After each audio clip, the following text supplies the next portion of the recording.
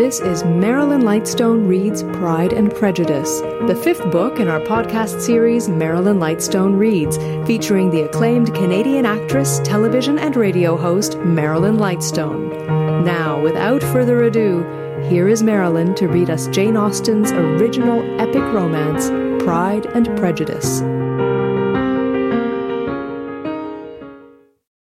Chapter 5.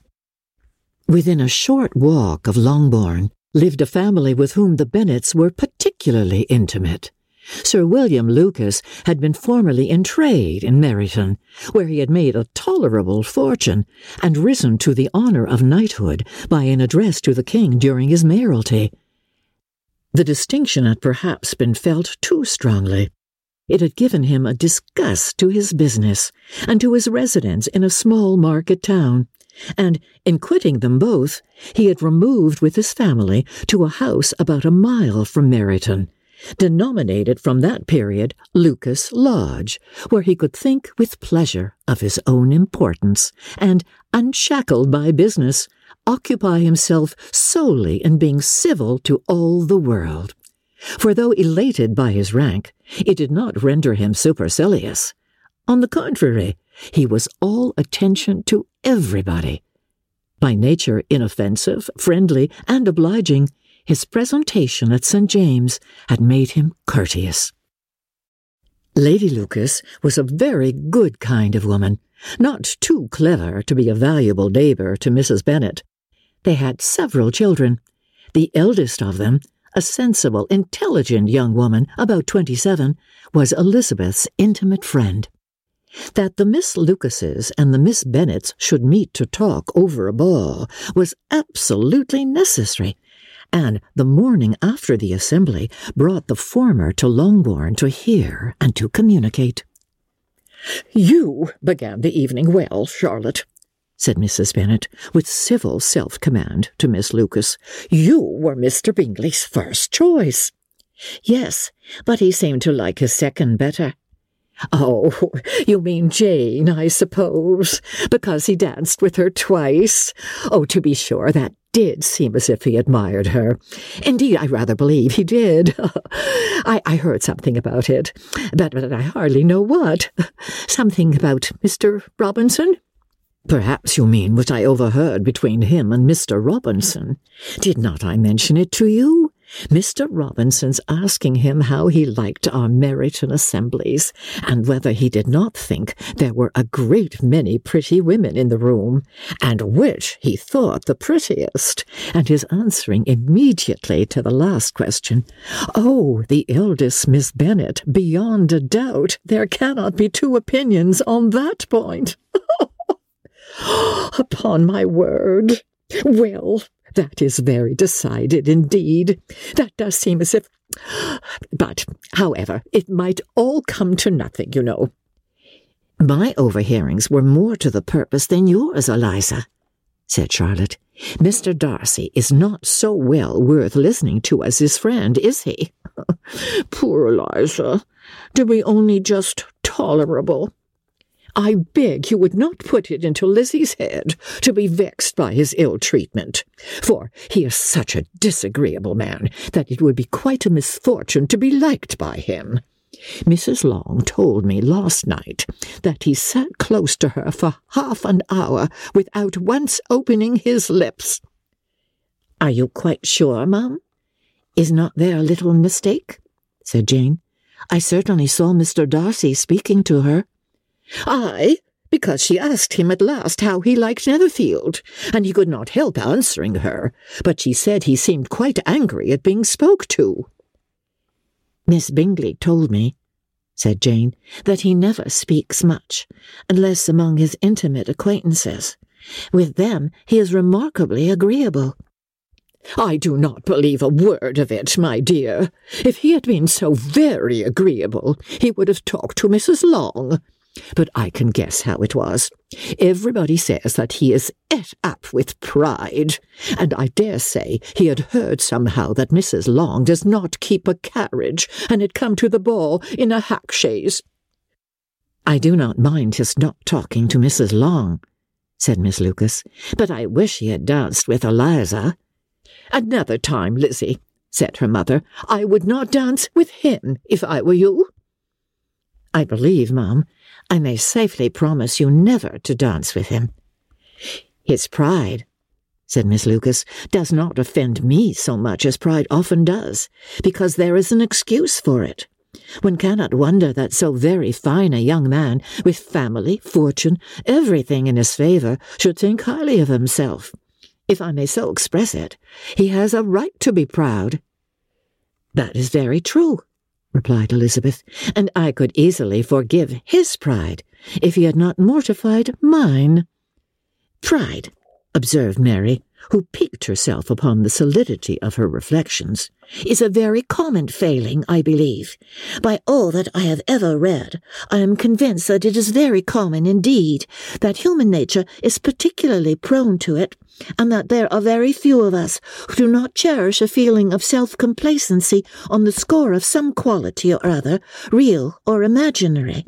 Vanity and pride are different things, though the words are often used synonymously. A person may be proud without being vain. Pride relates more to our opinion of ourselves, vanity to what we would have others think of us." "If I were as rich as Mr. Darcy," cried a young Lucas, who came with his sisters, "I should not care how proud I was. I would keep a pack of foxhounds and drink a bottle of wine a day." "Then you would drink a great deal more than you ought," said Mrs. Bennet, "and if I were to see you at it, I should take away your bottle directly." The boy protested that she should not. She continued to declare that she would, and the argument ended only with the visit. Chapter 6. The ladies of Longbourn soon waited on those of Netherfield. The visit was soon returned in due form. Miss Bennet's pleasing manners grew on the goodwill of Mrs. Hurst and Miss Bingley, and though the mother was found to be intolerable, and the younger sisters not worth speaking to, a wish of being better acquainted with them was expressed towards the two eldest. By Jane, this attention was received with the greatest pleasure, but Elizabeth still saw superciliousness in their treatment of everybody, hardly excepting even her sister, and could not like them, though their kindness to Jane, such as it was, had a value as arising in all probability from the influence of their brother's admiration. It was generally evident whenever they met that he did admire her, and to her it was equally evident that Jane was yielding to the preference which she had begun to entertain for him from the first, and was in a way to be very much in love. But she considered with pleasure that it was not likely to be discovered by the world in general, since Jane united, with great strength of feeling, a composure of temper, and a uniform cheerfulness of manner which would guard her from the suspicions of the impertinent. She mentioned this to her friend, Miss Lucas. "It may perhaps be pleasant," replied Charlotte, "to be able to impose on the public in such a case, but it is sometimes a disadvantage to be so very guarded. If a woman conceals her affection with the same skill from the object of it, she may lose the opportunity of fixing him, and it will then be but poor consolation to believe the world equally in the dark. There is so much of gratitude or vanity in almost every attachment that it is not safe to leave any to itself. We can all begin freely. A slight preference is natural enough, but there are very few of us who have heart enough to be really in love without encouragement. In 9 cases out of 10, a woman had better show more affection than she feels. Bingley likes your sister undoubtedly, but he may never do more than like her if she does not help him on. But she does help him on, as much as her nature will allow. If I can perceive her regard for him, he must be a simpleton, indeed, not to discover it too. Remember, Eliza, that he does not know Jane's disposition as you do. But if a woman is partial to a man, and does not endeavour to conceal it, he must find it out. Well, perhaps he must, if he sees enough of her, But though Bingley and Jane meet tolerably often, it is never for many hours together, and as they always see each other in large mixed parties, it is impossible that every moment should be employed in conversing together. Jane should therefore make the most of every half hour in which he can command his attention. When she is secure of him, there will be more leisure for falling in love as much as she chooses. Your plan is a good one, replied Elizabeth, where nothing is in question but the desire of being well married, and if I were determined to get a rich husband, or any husband, I dare say I should adopt it. But these are not Jane's feelings. She is not acting by design. As yet, she cannot even be certain of the degree of her own regard, nor of its reasonableness. She has known him only a fortnight. She danced 4 dances with him at Meryton. She saw him one morning at his own house, and has since dined with him in company 4 times. This is not quite enough to make her understand his character. Not as you represent it. Had she merely dined with him, she might only have discovered whether he had a good appetite. But you must remember that 4 evenings have also been spent together, and 4 evenings may do a great deal. Yes, these 4 evenings have enabled them to ascertain that they both like 21 better than commerce. But with respect to any other leading characteristic, I do not imagine that much has been unfolded. Well, said Charlotte, I wish Jane success with all my heart, and if she were married to him tomorrow, I should think she had as good a chance of happiness as if she were to be studying his character for a 12-month. Happiness in marriage is entirely a matter of chance. If the dispositions of the parties are ever so well known to each other, or ever so similar beforehand, it does not advance their felicity in the least. They always continue to grow sufficiently unlike afterwards to have their share of vexation, and it is better to know as little as possible of the defects of the person with whom you are to pass your life. You make me laugh, Charlotte. But it is not sound. You know it is not sound, and that you would never act in this way yourself. Occupied in observing Mr. Bingley's attention to her sister, Elizabeth was far from suspecting that she was herself becoming an object of some interest in the eyes of his friend. Mr. Darcy had at first scarcely allowed her to be pretty. He had looked at her without admiration at the ball, and when they next met, he looked at her only to criticize. But no sooner had he made it clear to himself and his friends that she had hardly a good feature in her face, than he began to find it was rendered uncommonly intelligent by the beautiful expression of her dark eyes. To this discovery succeeded some others equally mortifying. Though he had detected with a critical eye more than one failure of perfect symmetry in her form, he was forced to acknowledge her figure to be light and pleasing, and in spite of his asserting that her manners were not those of the fashionable world, he was caught by their easy playfulness.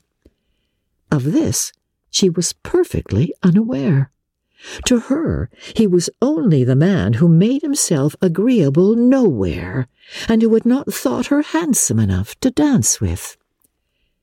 He began to wish to know more of her, and as a step towards conversing with her himself, attended to her conversation with others. His doing so drew her notice. It was at Sir William Lucas's, where a large party were assembled. "What does Mr. Darcy mean," said she to Charlotte, "by listening to my conversation with Colonel Forster?" "That is a question which Mr. Darcy only can answer. But if he does it any more, I shall certainly let him know that I see what he is about. He has a very satirical eye, and if I do not begin by being impertinent myself, I shall soon grow afraid of him."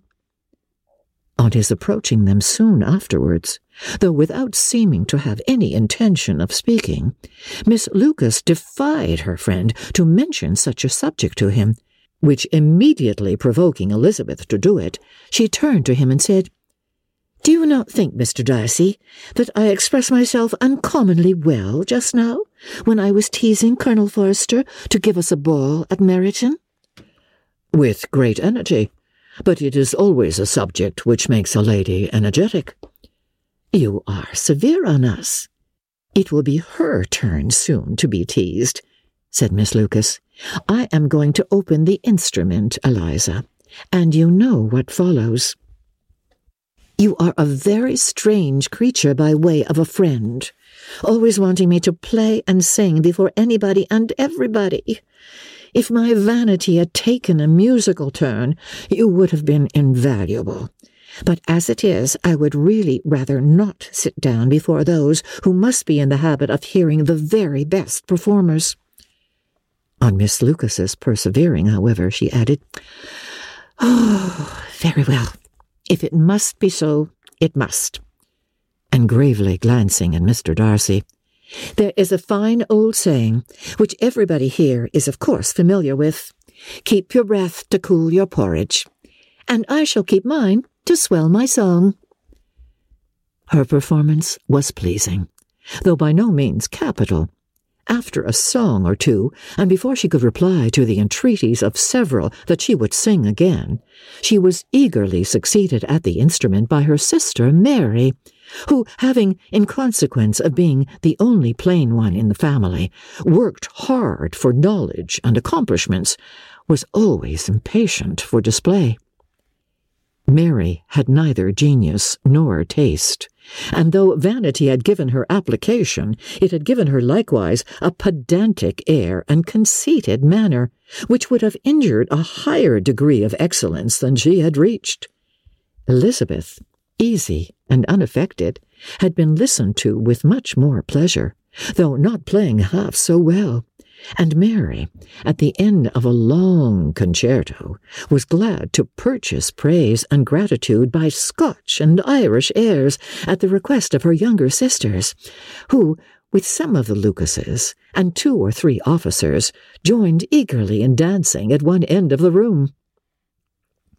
Mr. Darcy stood near them in silent indignation at such a mode of passing the evening, to the exclusion of all conversation, and was too much engrossed by his thoughts to perceive that Sir William Lucas was his neighbour, till Sir William thus began, "What a charming amusement for young people this is, Mr. Darcy. There's nothing like dancing after all. I consider it as one of the first refinements of polished society." "Certainly, sir, and it has the advantage also of being in vogue among the less polished societies of the world. Every savage can dance." Sir William only smiled. "Your friend performs delightfully," he continued after a pause, on seeing Bingley join the group, "and I doubt not that you are an adept in the signs yourself, Mr. Darcy." "You saw me dance at Meryton, I believe, sir?" "Yes, indeed, and received no inconsiderable pleasure from the sight. Do you often dance at St. James?" "Never, sir." "Do you not think it would be a proper compliment to the place?" "It is a compliment which I never pay to any place if I can avoid it." You have a house in town, I conclude?" Mr. Darcy bowed. "I had once had some thoughts of fixing in town myself, for I am fond of superior society, but I did not feel quite certain that the air of London would agree with Lady Lucas." He paused in hopes of an answer, but his companion was not disposed to make any, and Elizabeth, at that instant, moving towards them, he was struck with the action of doing a very gallant thing, and called out to her, "My dear Miss Eliza, why are you not dancing? Mr. Darcy, you must allow me to present this young lady to you as a very desirable partner. You cannot refuse to dance, I am sure, when so much beauty is before you." And, taking her hand, he would have given it to Mr. Darcy, who, though extremely surprised, was not unwilling to receive it, when she instantly drew back, and said with some discomposure to Sir William, "Indeed, sir, I have not the least intention of dancing. I entreat you not to suppose that I move this way in order to beg for a partner." Mr. Darcy, with grave propriety, requested to be allowed the honour of her hand, but in vain. Elizabeth was determined, nor did Sir William at all shake her purpose by his attempt at persuasion. "You excel so much in the dance, Miss Eliza, that it is cruel to deny me the happiness of seeing you. And though this gentleman dislikes the amusement in general, he can have no objection, I am sure, to oblige us for 1/2 hour." "Mr. Darcy is all politeness," said Elizabeth, smiling. "He is indeed, but considering the inducement, my dear Miss Eliza, we cannot wonder at his complaisance, for who would object to such a partner?" Elizabeth looked archly and turned away. Her resistance had not injured her with the gentleman, and he was thinking of her with some complacency, when thus accosted by Miss Bingley. "I can guess the subject of your reverie." "I should imagine not." "You are considering how insupportable it would be to pass many evenings in this manner, in such society, and indeed I am quite of your opinion. I was never more annoyed. The insipidity, and yet the noise, the nothingness, and yet the self-importance of all those people. What would I give to hear your strictures on them?" "Your conjecture is totally wrong, I assure you. My mind was more agreeably engaged. I've been meditating on the very great pleasure which a pair of fine eyes in the face of a pretty woman can bestow." Miss Bingley immediately fixed her eyes on his face, and desired he would tell her what lady had the credit of inspiring such reflections. Mr. Darcy replied with great intrepidity, "Miss Elizabeth Bennet." "Miss Elizabeth Bennet!" repeated Miss Bingley. "I am all astonishment. How long has she been such a favourite? And pray, when am I to wish you joy?" "That is exactly the question which I expected you to ask. A lady's imagination is very rapid. It jumps from admiration to love, from love to matrimony in a moment. I knew you would be wishing me joy." "Nay, if you are serious about it, I shall consider the matter as absolutely settled. You will be having a charming mother-in-law indeed, and of course she will always be at Pemberley with you."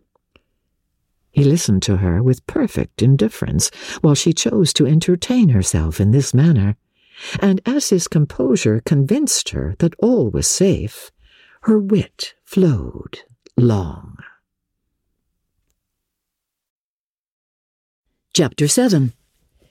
Mr. Bennet's property consisted almost entirely in an estate of 2,000 a year, which, unfortunately for his daughters, was entailed, in default of heirs male, on a distant relation, and their mother's fortune, though ample for her situation in life, could but ill supply the deficiency of his. Her father had been an attorney in Meryton, and had left her £4,000.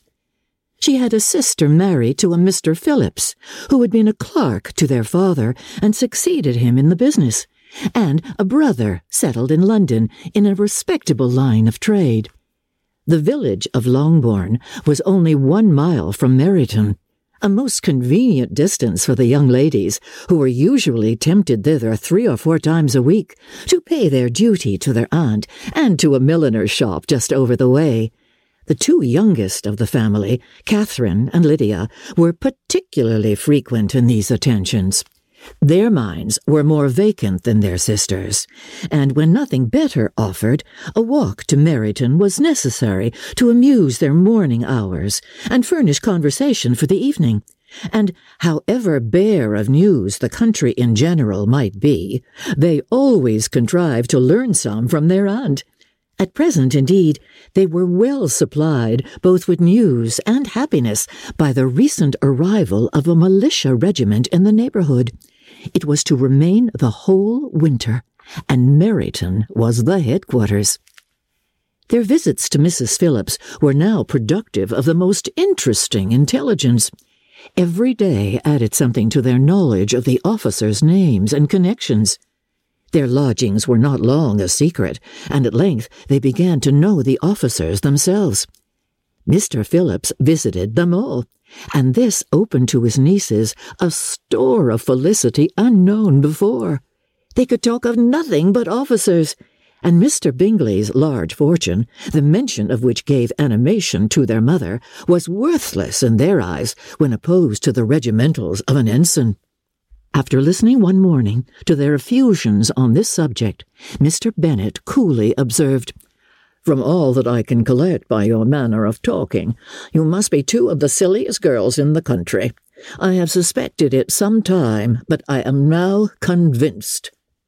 Catherine was disconcerted and made no answer, but Lydia, with perfect indifference, continued to express her admiration of Captain Carter and her hope of seeing him in the course of the day, as he was going the next morning to London.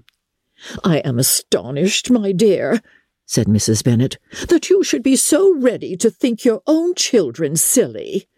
If I wish to think slightingly of anybody's children, it should not be of my own, however." "If my children are silly, I must hope to be always sensible of it." "Yes, but as it happens, they are all of them very clever." "This is the only point, I flatter myself, on which we do not agree. I had hoped that our sentiments coincided in every particular, but I must so far differ from you as to think our two youngest daughters uncommonly foolish." "Oh, my dear Mr. Bennet, you must not expect such girls to have the sense of their father and mother. When they get to our age, I dare say they will not think about officers any more than we do. I remember the time when I liked a red coat myself very well, and indeed so I do still at my heart. And if a smart young colonel with 5,000 or 6,000 a year should want one of my girls, I shall not say nay to him. And I thought Colonel Forster looked very becoming the other night at Sir William's in his regimentals." "Mamma," cried Lydia, "my aunt says that Colonel Forster and Captain Carter do not go so often to Miss Watson's as they did when they first came. She sees them now very often standing in Clark's library." Mrs. Bennet was prevented replying by the entrance of the footman with a note for Miss Bennet. It came from Netherfield, and the servant waited for an answer. Mrs. Bennet's eyes sparkled with pleasure, and she was eagerly calling out while her daughter read, "Well, Jane, who is it from? What is it about? What does he say? Oh, well, Jane, make haste and tell us. Make haste, my love." "It is from Miss Bingley," said Jane, and then read it aloud. "My dear friend, if you are not so compassionate as to dine today with Louisa and me, we shall be in danger of hating each other for the rest of our lives, for a whole day's tete-a-tete between two women can never end without a quarrel. Come as soon as you can on receipt of this. My brother and the gentleman are to dine with the officers. Yours ever, Caroline Bingley." "With the officers!" cried Lydia. "I wonder my aunt did not tell us of that." "Dining out," said Mrs. Bennet. "That is very unlucky." "Can I have the carriage?" said Jane. "No, my dear, you had better go on horseback, because it seems likely to rain, and then you must stay all night." "That would be a good scheme," said Elizabeth, "if you were sure that they would not offer to send her home." "Oh, but the gentlemen will have Mr. Bingley's chaise to go to Meryton, and the hearse have no horses to theirs." "I had much rather go in the coach." "But, my dear, your father cannot spare the horses, I am sure. They are wanted in the farm, Mr. Bennet, are they not?" "They are wanted in the farm much oftener than I can get them." "But if you have got them today," said Elizabeth, "my mother's purpose will be answered." She did at last extort from her father an acknowledgment that the horses were engaged. Jane was therefore obliged to go on horseback, and her mother attended her to the door with many cheerful prognostics of a bad day. Her hopes were answered. Jane had not been gone long before it rained. Hard. Her sisters were uneasy for her, but her mother was delighted. The rain continued the whole evening without intermission. Jane certainly could not come back. "This was a lucky idea of mine, indeed," said Mrs. Bennet more than once, as if the credit of making it rain were all her own. Till the next morning, however, she was not aware of all the felicity of her contrivance. Breakfast was scarcely over when a servant from Netherfield brought the following note for Elizabeth. "My dearest Lizzie, I find myself very unwell this morning, which I suppose is to be imputed to my getting wet through yesterday. My kind friends will not hear of my returning until I am better. They insist also on my seeing Mr. Jones, therefore do not be alarmed if you should hear of his having been to me, and, excepting a sore throat and headache, there is not much the matter with me. Yours, etc." "Well, my dear," said Mr. Bennet, when Elizabeth had read the note aloud, "if your daughter should have a dangerous fit of illness, if she should die, it would be a comfort to know that it was all in pursuit of Mr. Bingley, and under your orders." "Oh, I am not afraid of her dying. People do not die of little trifling colds. She will be taken good care of. As long as she stays there, it is all very well. I would go and see her if I could have the carriage." Elizabeth, feeling really anxious, was determined to go to her, though the carriage was not to be had, and as she was no horsewoman, walking was her only alternative. She declared her resolution. "How can you be so silly as to think of such a thing in all this dirt? You will not fit to be seen when you get there." "I shall be very fit to see Jane, which is all I want." "Is this a hint to me, Lizzie?" said her father. "To send for the horses?" "No, no, indeed. I do not wish to avoid the walk. The distance is nothing when one has a motive. Only 3 miles. I shall be back by dinner." "I admire the activity of your benevolence," observed Mary, "but every impulse of feeling should be guided by reason, and in my opinion exertion should always be in proportion to what is required." "We will go as far as Meryton with you," said Catherine and Lydia. Elizabeth accepted their company, and the 3 young ladies set off together. "If we make haste," said Lydia as they walked along, "perhaps we may see something of Captain Carter before he goes." In Meryton they parted. The 2 youngest repaired to the lodgings of one of the officers' wives, and Elizabeth continued her walk alone, crossing field after field at a quick pace, jumping over stiles and springing over puddles with impatient activity, and finding herself at last within view of the house, with weary ankles, dirty stockings, and a face glowing with the warmth of exercise. She was shown into the breakfast parlour, where all but Jane were assembled, and where her appearance created a great deal of surprise. That she should have walked 3 miles so early in the day, in such dirty weather, and by herself, was almost incredible to Mrs. Hurst and Miss Bingley, and Elizabeth was convinced that they held her in contempt for it. She was received, however, very politely by them, and in their brother's manners there was something better than politeness. There was good humour and kindness. Mr. Darcy said very little, and Mr. Hurst nothing at all. The former was divided between admiration of the brilliancy which exercise had given to her complexion, and doubt as to the occasion justified her coming so far alone. The latter was thinking only of his breakfast. Her inquiries after her sister were not very favourably answered. Miss Bennet had slept ill, and though up, was very feverish and not well enough to leave her room.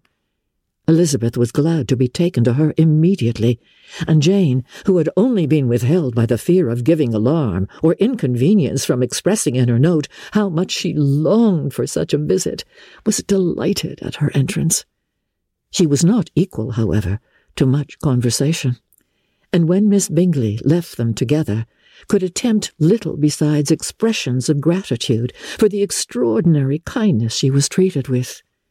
Elizabeth silently attended her. When breakfast was over, they were joined by the sisters, and Elizabeth began to like them herself when she saw how much affection and solicitude they showed for Jane. The apothecary came, and having examined his patient, said, as might be supposed, that she had caught a violent cold, and that they must endeavour to get the better of it. The apothecary came, and having examined his patient, said, as it might be supposed, that she had caught a violent cold, and that they must endeavour to get the better of it, advised her to return to bed, and promised her some draughts. The advice was followed readily, for the feverish symptoms increased, and her head ached acutely. Elizabeth did not quit her room for a moment, nor were the other ladies often absent. The gentlemen being out, they had, in fact, nothing to do elsewhere. When the clock struck 3, Elizabeth felt that she must go, and very unwillingly said so. Miss Bingley offered her the carriage, and she only wanted a little pressing to accept it, when Jane testified such concern in parting with her that Miss Bingley was obliged to convert the offer of the chaise to an invitation to remain at Netherfield for the present. Elizabeth most thankfully consented, and a servant was dispatched to Longbourn to acquaint the family with her stay and bring back a supply of clothes. Thanks for listening to this episode of Marilyn Lightstone Reads Pride and Prejudice. This episode was produced by Justin Eacock, executive producer Moses Neimer. This is our 5th book in our Marilyn Lightstone Reads podcast. We invite you to go back and listen to Marilyn read The Age of Innocence, Anne of Green Gables, Jane Eyre, and A Christmas Carol. Also, you can help support this podcast by recommending it to your friends and leaving a 5-star review in either iTunes or Google. And while you're there, look for a variety of other quality podcasts proudly presented by the Zoomer Podcast Network.